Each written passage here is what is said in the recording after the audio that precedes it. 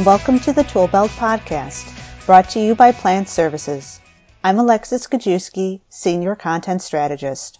Understanding the needs and wants of your industrial workforce is a key component of any successful facility.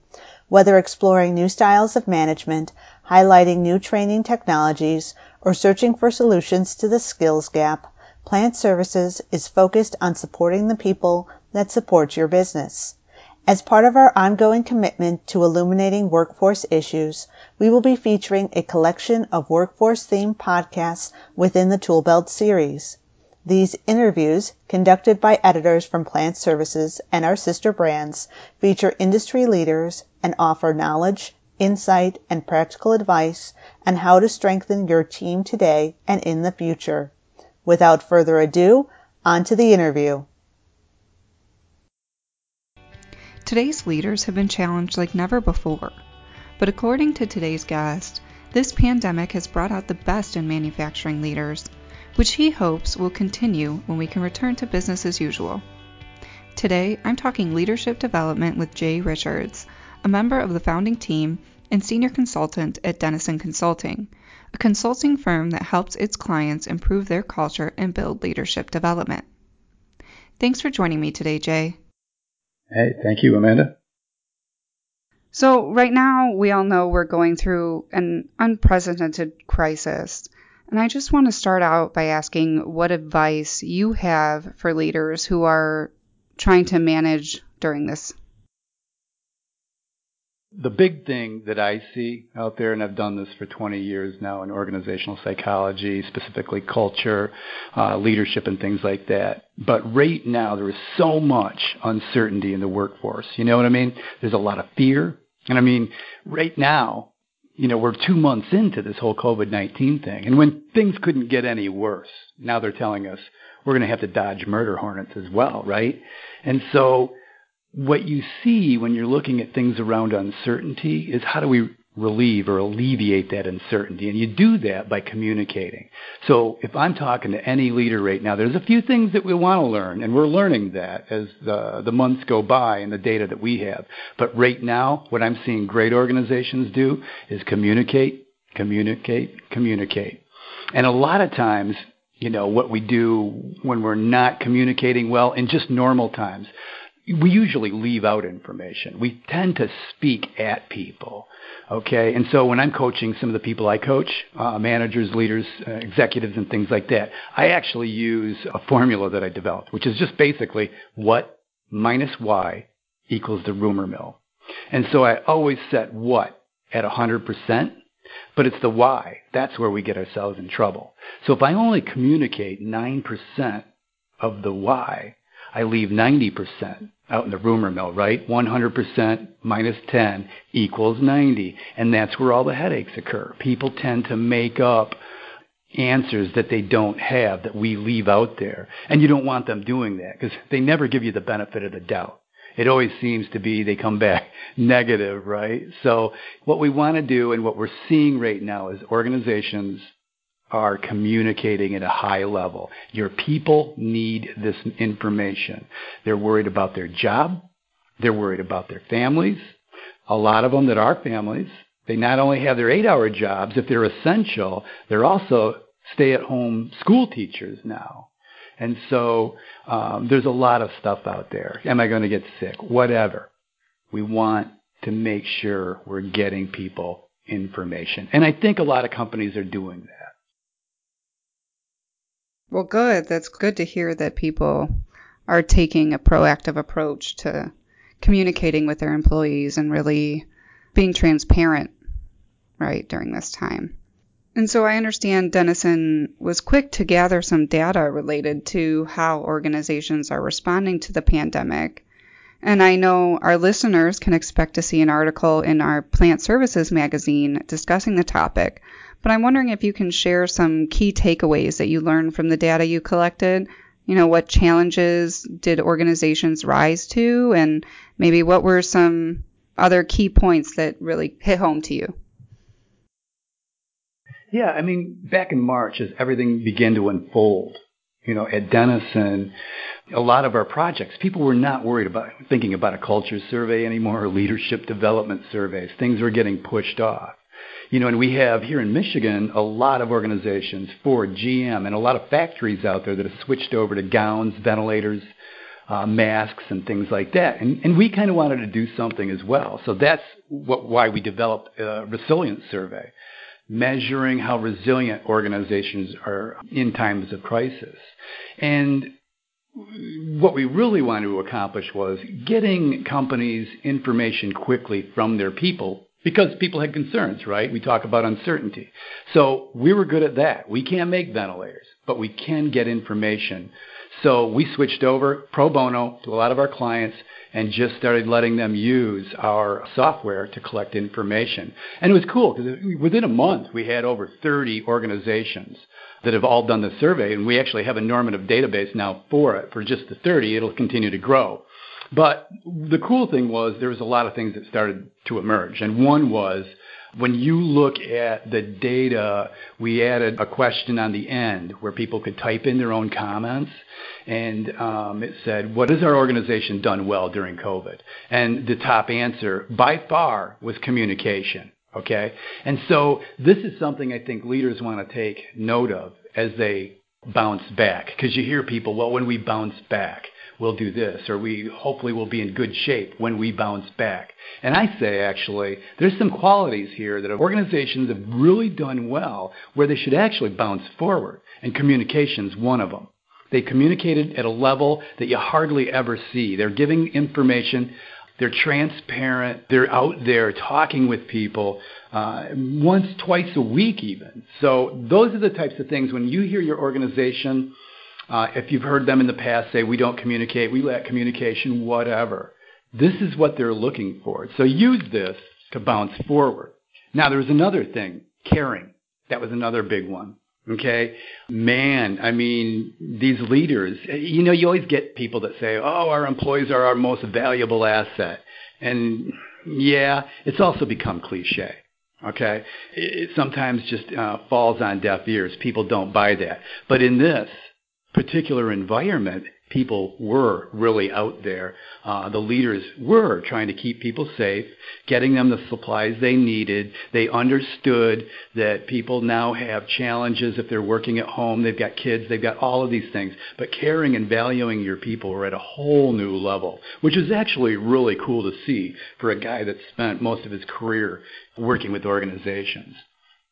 And then finally, this connection piece. People came together like nobody's business to help create change. There's a lot of change that's taking place, right? I mean, you had offices being suddenly moved to homes. You had different ways. You may have staggered your shifts so you didn't have a mad rush at the door. There's a lot of things that were suddenly having to take place and a lot of change. Organizations typically are not very good at change, right? People resist it. They fight it. But suddenly, with COVID-19, when you had to, you made that change. And actually, they did it quite well. And this is another thing I think leaders should take note of, okay, as we bounce forward. There's a professor, John Kotter, at Harvard. He wrote a book called Leading Change. And he had the 8 steps to change, to create change. But the very first step was a sense of urgency. You need to create a sense of urgency. Otherwise, people will not see a reason to change. And so what we had here, just by the nature of COVID, was that sense of urgency, thus creating the need to change. And people did it on a whole new level. So I think there's 3 things that people want to take away, leaders specifically, is how they communicate. Take note of that, and that's how you should communicate bouncing forward. How you care about your employees. Think about what they did. People were actually putting their lives on the line. And I think that is something that leaders were actually quite impressed with. So know that your employees are engaged and motivated and dedicated and loyal, more so than you probably even knew, right? And then finally, connection. How do you create adaptability? Well, you've got a good model for it now on, when we have large-scale change, we always need to create that sense of urgency. And then the other 7 steps as well. So those are 3 things that I felt were interesting from an organizational perspective. I'm curious, you mentioned, that these things should continue forward, communications, transparency, all those things. And you started the resilience survey. I guess I'm just curious, is that something you're going to continue doing? Is there an interest to make sure that there's a preparation for next time? If there is a next time, obviously we all hope there isn't, but do you see any okay, next time if this happens, we're going to do this, or any, forward thinking on preparing yourself? For sure. I mean, we're actually already creating a normative database for it. So we already, on our culture survey, we have what we call a safety module. Those are additional questions that are normed against other organizations. We have a engagement module, innovation module, commitment module, all these different modules that organizations can add onto the culture, and then we do driver analysis. So let's say you want to look at safety. We'll have a driver analysis that'll do a linkage analysis from your culture to your safety to see what aspects of your culture can have a big impact on how safe your organization is. So we're going to do the same thing with a resilience survey. It's such a great survey, and it's helped people out. I mean, the response, not only from the leaders that decided to adopt it, but as I read through a lot of the comments, people were actually very appreciative that their leaders actually wanted to hear from them and hear their thoughts. It all goes back into that caring thing again. So the answer to that, yes, it's a 10-question survey, so it's a quick hit. Our normal culture survey has 48 questions, so you can add the resilience survey on and look to see how well your organization is prepared, because we look at things like technology. Do you have the technology present? Are people working together through connecting, communicating? All of these little things help create an adaptable environment for an organization. Yeah, wow. That'll be interesting. I'm going to be curious to see as time goes on how that data changes, how people grade their organizations after going through this and learning what they've learned. Oh, exactly. It's I mean, from a data guy, I've been a data guy most of my life. I do the consulting and I do the coaching and things like that. But just seeing people's responses to this and how organizations really did step up. Now, keep in mind, we got 30 so far.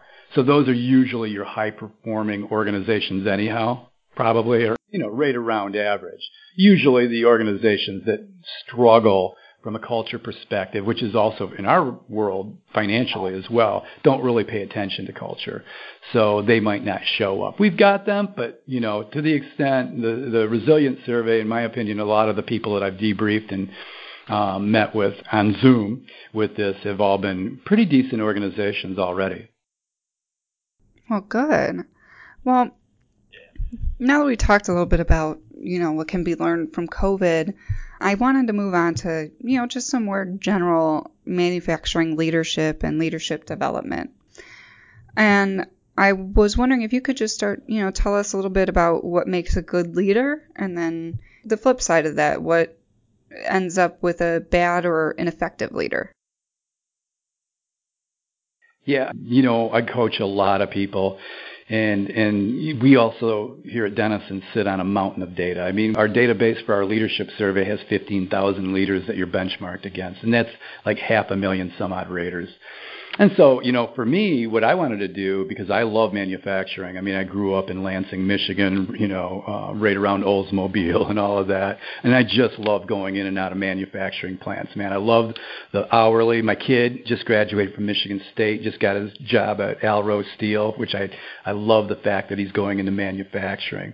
But what I found is I also sit on this mountain of data, right? So in 2019, I isolated all of the kind of the manager, plant manager and below type of leader, okay? And I did it just for manufacturing from our database. And so what we did is I was looking for high-performing managers and supervisors, but I wasn't interested in their quantitative data, like how they were scaled. I was looking at what employees said about them. Okay, so there's 2 questions on the end of our Denison Leadership Survey, and that's where you can say, what makes this leader effective? And that's where people will leave comments. Okay, so what I want to look for is, what are the strengths? What do people see that makes this person unique or effective? Okay, and so what we found by looking at that is I took it and put it into themes. And by putting it into themes, because I'm talking, I had thousands upon thousands of comments that I had to sift through. So what I did is I created themes, and by doing that, I could quantify it. And then I can come up with a list, the top 5, right? And so what we found was what these great leaders do is, one, shares information. Okay, this is not the type of person that hoards information or I'll get you that information on a need-to-know basis. Knowledge is power. They understand that these people need information to do their jobs effectively. They share information from the top. I don't know how many times when I'm meeting with executives, how frustrated they get when they look at the various cultures across their organizations. You might have an organization with 70 plants, and you can always tell the ones with the poor cultures are the leaders that don't communicate well. So what from top to bottom, it's getting to those managers that hoard information or use it as power, right? So the great ones actually share it. The second is they listen. They're approachable. Matter of fact, if I'm looking at our Denison survey and I see the word listen more than once or twice, I don't even have to look to see if it's effective, like a full profile on how the raters rated them on the scaled questions. Just if I see that word listens in there, I know that it's the type of leader that we, in our eyes and in our business, would be considered a success, an effective leader, manager. And they're also approachable. They're the type of person that when this manager, their door's open. They're not the type of person that, they'll tell you, oh, my door's open, but everybody knows it's shut, right? It's an approachable leader that people like to be around. And then third, follows up with action, okay? You can communicate, you can engage with people all you want and think you're communicating, but if you don't follow up with actions based on what was said there, then they just assume you didn't listen in the first place. So people respect those who follow up. Then you've got stays calm under pressure. That's a key.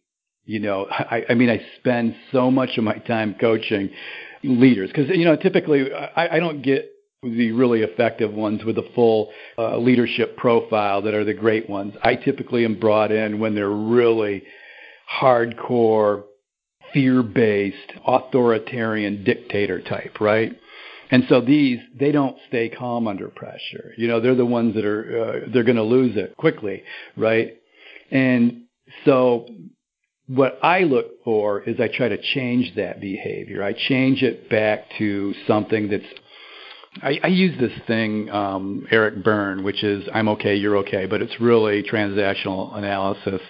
Your people can go Google that. But it talks about communication states. So you either have, at any given moment, you're communicating in a parent, adult, or a child.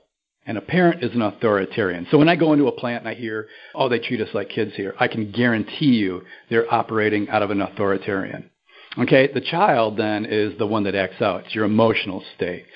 So they are typically the ones yelling the loudest. They're agitated. Anybody in manufacturing that's listening to this right now knows what I mean. But then there's the adult state. The adult state is your rational self. And that's where we have good, productive conversations. Because if I go up to adult on you, okay, and I start getting all in your face and I know better, I'll either push you down to child and you'll react with emotion, or you'll go up to a parent and then we both cross our arms and dig in. But what we do is we try to get everybody to communicate at a calm, rational level. And that's the whole idea around staying calm under pressure, being that person people look to in times of crisis, especially now, right?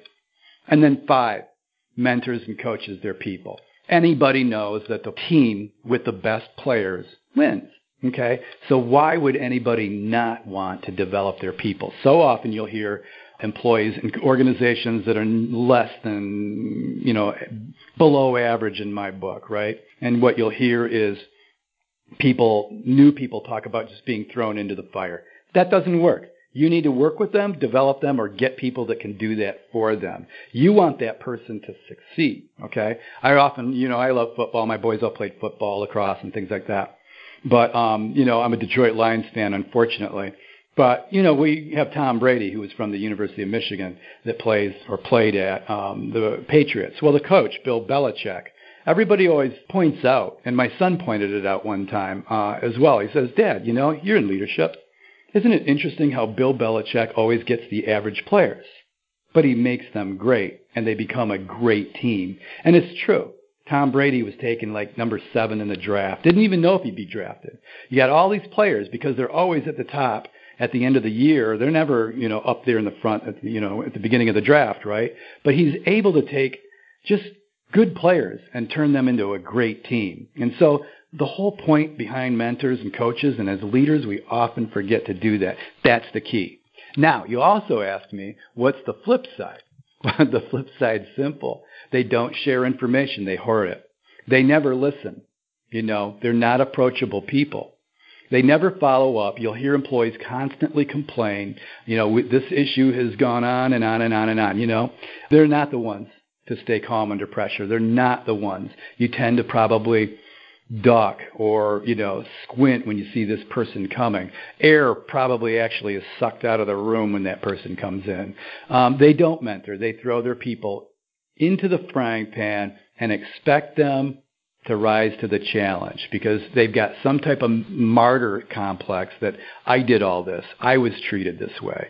So what you have to do is, leaders at any level of the organization, you've got to break that cycle, or it continues. Imagine where a supervisor with no leadership development gets their leadership style. They get it probably from somebody that already exists in the plant. And if they're a-holes, then you just created more a-holes. And that's the 5 that we came up with. Well, that makes sense. So now that you kind of explained what a good leader is versus what a bad leader looks like, what impact does leadership quality have on an overall organization? Why should manufacturers be concerned with grooming good leaders? Oh, before we went into this crisis, Amanda, turnover was probably the biggest thing. Manufacturers just couldn't keep good people there, and they couldn't get people in.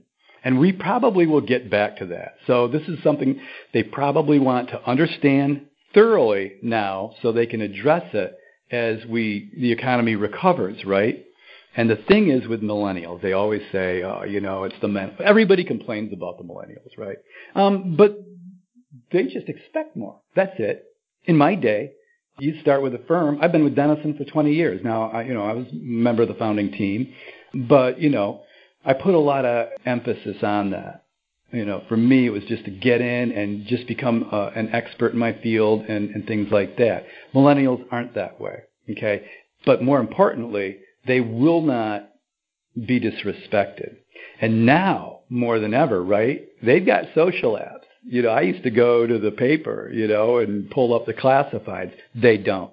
They go to places like Indeed, Glassdoor, LinkedIn, things like that. On Glassdoor, they can not only see your dirty laundry, they can smell it too.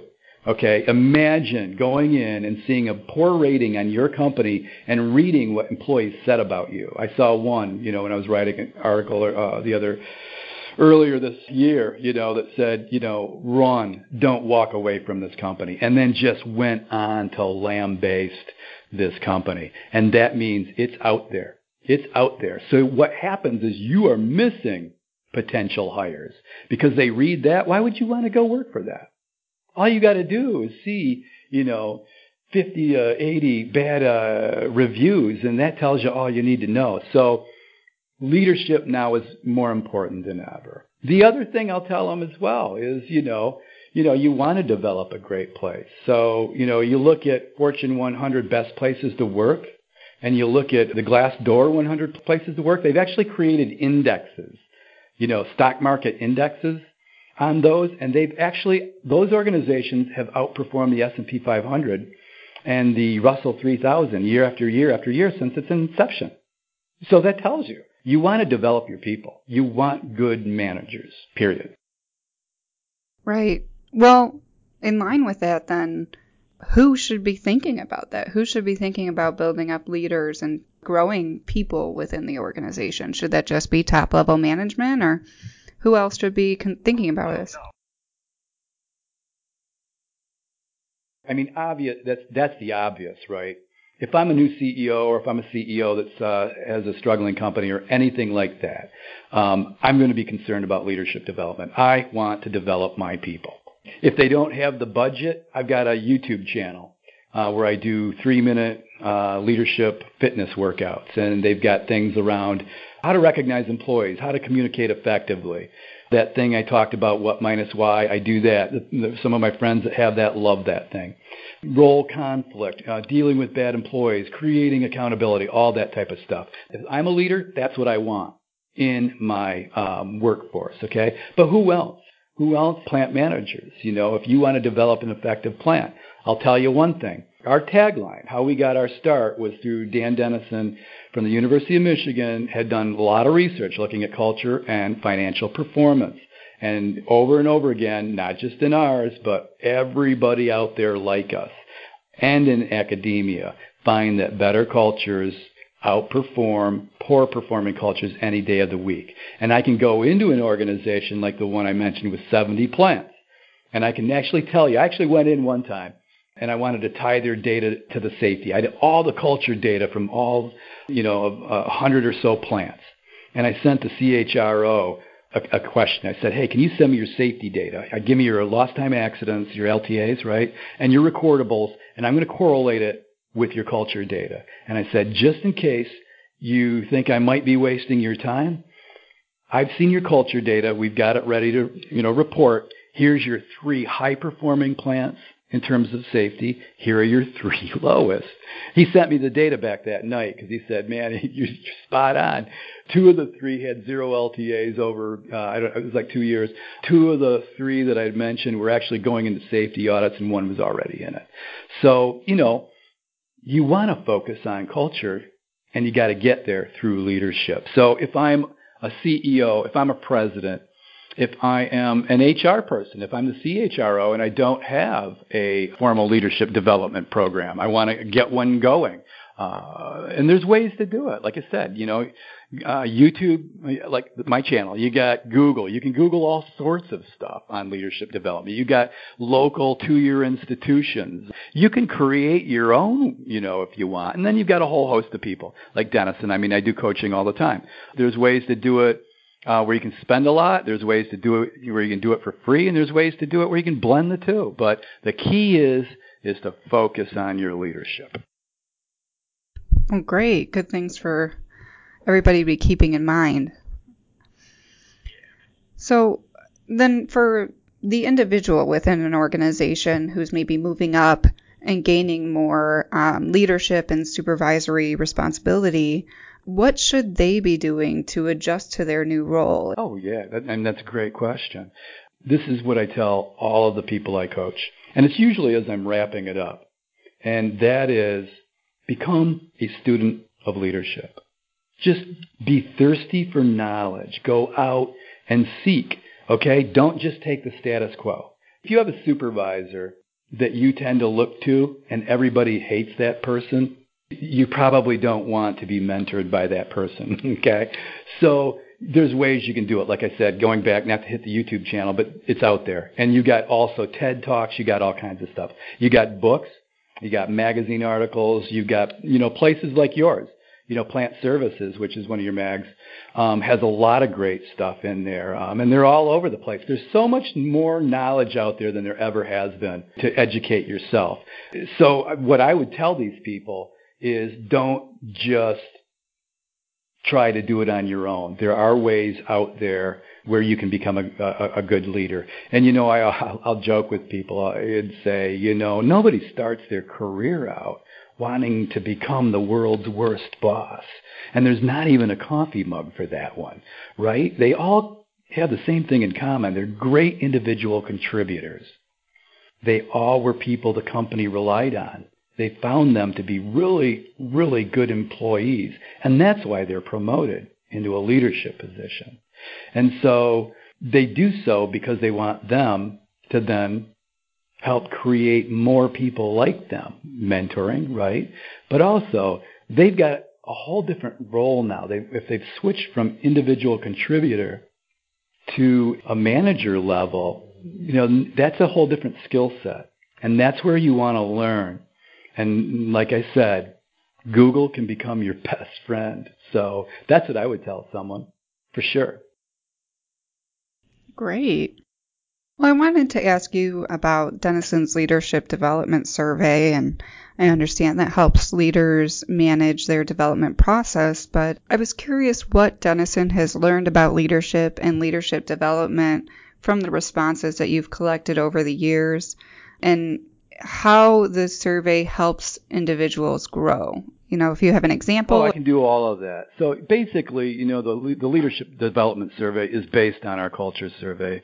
And the Leadership Survey has 12 factors that we look at. And it looks at, I'll just say the 4 main traits right now, which is mission, how well we communicate mission. And it's also not just that. To me, when I'm looking at a individual leader, I'm also looking at how they communicate, set goals, objectives, and things like that. But it's this mission piece. Then consistency. How well do they develop a consistent team that executes over and over and over again? And then involvement, how they engage their people, how they develop them, how they empower them. And then you got adaptability, which means, especially right now, right, with COVID-19, how adaptable of a team or organization do you create? And those are the 4 key things. Okay, but we also benchmark them against 15,000 other leaders. So we don't just give them mean scores. I actually rank them in a database. So if I'm looking at how well you empower your people, if you score in the 80th percentile, that means you scored higher than 79% of the other people in the database. So what we're doing by doing that is we're washing out any type of variance in the questions and giving leaders good information on an equal level. So if I'm doing well, let's say on mission, I communicate well. I'm really good at communicating information, but I may be a little weak in terms of how I involve and engage my employees, meaning maybe I tend to manage up too much and don't manage down enough. So what we're doing, the survey is basically helping people to just isolate their strengths and their weaknesses and improve. Like I said, it's also a part of the whole student of leadership.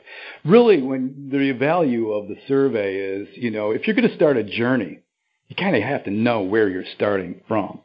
So the Denison survey there kind of gives you a benchmark of where you're at now and then where you hope to end up. And so that's why people tend to gravitate towards the benchmark and the model and things like that, is just to get a starting point. In terms of how people use it, I've got this one guy, he's one of my favorite subjects, because he actually, by the time he got done coaching, he was starting to, share information and teach me new things, or at least cool things that I can use, that I actually have coming up, one of my new videos that I'm going to publish next week. But anyways, this guy, his name's Mike, man, and he was like one of the worst possible leaders. And he had worked with this organization for like 29 years. And unbeknownst to him, he thought he was going to be the next plant manager, when in fact they were going to probably let him go, because he was one of those guys that actually chose the wrong mentor that everybody hated. So he learned a lot of bad habits. But the good thing about the organization was they cared a lot about the guy, and they were dedicated because he had been dedicated to them.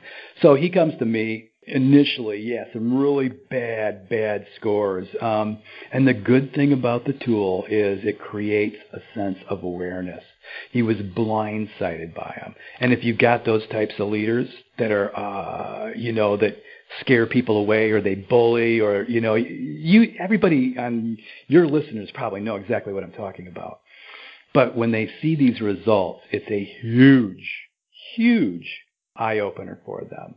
And it really gets their attention. And at that moment, they're in a very vulnerable state. And that's where I get them. You know what I mean? That's where I get them. And, when I sit down and talk to them, I won't ask them, how do you feel you're doing at work? Because they're so guarded and they have these walls set up because they're, tough people.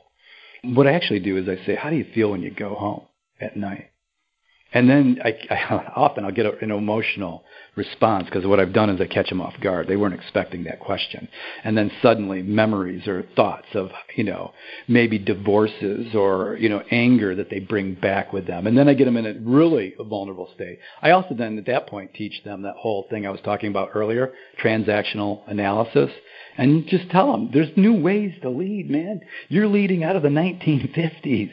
I might not say it like that. Well, no, I do. I say it like that. You're leading out of the 1950s. Okay, we got to change. This is how people react, and they don't react well to you.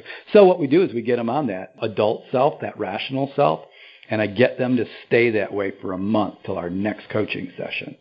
And if I can get them there, then the next month I always ask them, how'd it work? How do you feel now? And this Mike guy, he tells me, yeah, he goes, it's weird. Everybody thinks I had gone to the doctor and might possibly be sick because they think I'm atoning for my sins, and that's why I'm so nice. And oh yeah, they also now call me New Mike. And that's great, and I'll tell them, I'll reinforce it, stick with it. And then I teach them some new things to go forward. It might be, more into communication. We might get deeper into employee recognition. And then the second month, how's it going? And of course, Mike comes back. They still call me New Mike. I'm like, well, what's one of your biggest concerns? What do we need to autocorrect?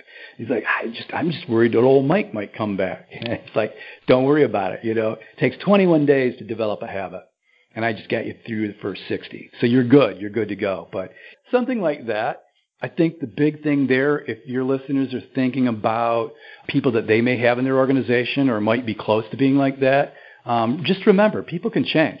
They just don't know they need to change. And they don't know there's, something else out there. And it's important to let them know. They may get a little defensive at first. But if you attach something meaningful to it, a sense of urgency of why they need to change, they'll change. And a lot of times, like I said, I don't have the luxury of always coaching these high-performing leaders. Most of mine are really people that need to change, or they don't want to take a chance on it. They're just now new supervisors, so they bring me in, right? And so, when I see these people, they're very, very open. You'd be surprised. They really are thankful to get that kind of information. And what's interesting is a lot of times when I hear execs that we're coaching, a lot of them will actually say, I wish I would have had this when I was just starting out, when I really needed it. Because most of the people, as they make their way up, have already developed a pretty decent style. That's why they made it to where they're at. And that's a good point. And I'm not sure why organizations don't do that. Well, and you mentioned that the leadership development survey is a part of your culture survey. Can you maybe tell us a little bit about that and, what you have noticed in those responses, how maybe they've changed over time and what is considered a good culture or a bad culture, or, any key points from that you may not have mentioned? That's a great question. And I don't necessarily think we're seeing things in terms of a culture, because our culture is simple. Build the mission. You got to really promote that mission and getting people fired up, the consistency, the involvement, the adaptability. That really doesn't change much over time. Now, there's things that are in play that good and bad cultures, like diversities, in terms of not only ethnic diversity, but also gender diversity in manufacturing, right? Those are big issues right now. But it doesn't need to show up as a question in our culture model, right? We have modules for that. But what you find is high-performing cultures tend to be very good just naturally. They promote based on skill, not color of skin or gender or things like that. If there's people that have hang-ups around that, you don't want to work for that organization, right? It'll show up in their culture model.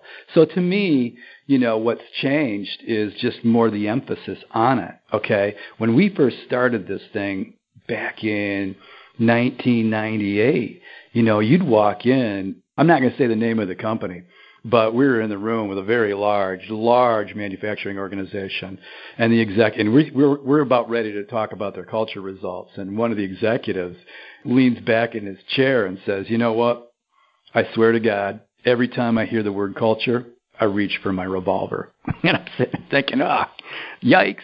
But people back then, we're talking 20 plus years ago, we had a hard sell. It was becoming an easier sell.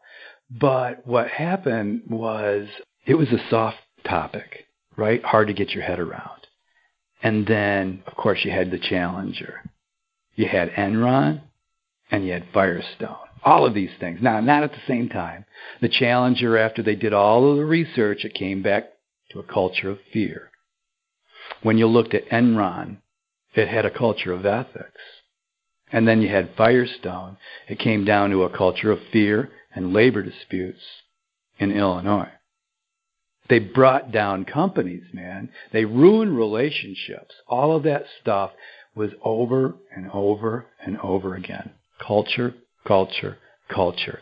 So what I've seen is I literally have watched the whole HR field change, right? Because we usually get tasked. We're always working with the execs, but then if it's time to do a survey, they shoot you over to human resources. So I watched it where HR was always complaining, because I look at their trade bags too, right? And they're always complaining that they never had a seat at the table. Nobody took them seriously. Well, that's maybe something they did to themselves. I don't know. But then as you watched, suddenly they became VPs, the more and more. And then you had also another unique thing is when I watched the HR, if the top HR exec reported to the CFO, that usually meant they probably had a bad culture because the CEO just didn't want anything to do with them. But if they reported directly to the CEO and were high level and had a seat at the table, usually meant it was a good, engaged people type of environment. So then it went from SVP, VP, suddenly CHRO started to become a term. And then you started seeing people officers, you saw culture officers, all of these things. So what I've just seen is the importance of culture has become huge in organizations to the point where when we go in, there's no longer anybody rolling their eyes or falling asleep. It usually becomes a very important piece of their annual initiatives, which would be, their culture survey and things like that. And it's cool. It's fun to see that. It's amazing. 20 years of doing this, and then now to see where we're at today. And like I said, Amanda, earlier, everybody talks about bouncing back from COVID-19, and there's so many cool things that organizations have done that, like I said, bounce forward. Take this. So if you've done a good job communicating through this crisis, use that as a way to communicate in the future. That's the level employees like. In terms of how you felt about your employees, truly value. Like Southwest Airlines has a statement in their annual report that they've used year after year, and they've been profitable since the dawn of time for airlines.